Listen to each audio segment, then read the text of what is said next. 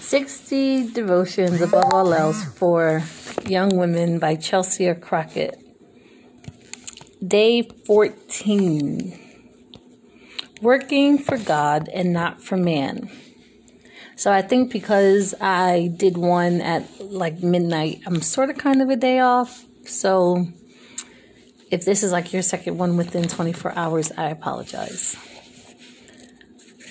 Colossians 3:23-24. Whatever you do, work at it with all your heart, as working for the Lord, not for human masters, since you know that you will receive an inheritance from the Lord as reward. It is the Lord Christ you are serving. It can be discouraging to work hard without recognition from others. It's important to know that God always sees your heart and your work. Imagine a world where everyone is doing the best that they can at what they love and giving the glory to God. That sounds like heaven to me. Rick Warren says it best. Work becomes worship when you dedicate it to God and perform it with an awesomeness of His presence. All the work we do can become heavenly gain if there is an intention to honor Him. Even if we are not appreciated by the world for the work we do, Christ intimately sees our intentions. He knows the battle we fight in our day-to-day lives. Our job title does not define our worth, but if we pay more attention to our paychecks, coworkers' opinions, or the circle of people around us than to Christ's love and desire for our souls, we can get caught finding our worth in worldly things. If the only approval we seek is Christ, we won't get distracted by other, less accurate measures of our accomplishments or feel down when we don't get the recognition we think we deserve from others. There is a place for you and me at the table of God, and there are no work requirements.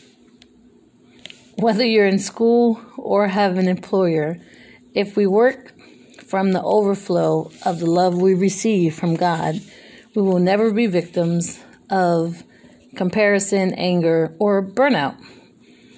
The position of our hearts is our work, and our work is crucial to how we perform. Are you in it for yourself? Recognition for others?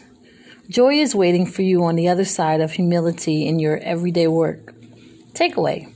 There are periods in our lives where what we do might change, but our purpose doesn't. In these transactional times, try to find all the places you can shine the light you have to others. If effort is made in the services we are performing, every good line of work gives glory to God. Challenge.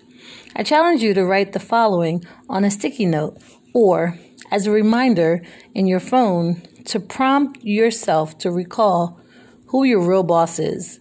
Everything I do today can honor the Lord. I work for God, not for myself and not for people. Writing not for man reminds us that we are not slaves to men on earth, and instead our work is for the Lord. Put this reminder in a place where you will see it every day. May this inspire you to live in the kindness, put more effort into what you do, and see your work from a heavenly perspective. Thoughts. I like this. Now, I do feel like there are work requirements if you're going to be working for God, but like a previous chapter that we used or read, it basically spoke about it talked about moving or operating in love. And I feel like day 14 is kind of reiterating that same thing, but through your work. So stop letting people define you, what you do, what your mission and your vision is, because they authentically don't know it, but you do.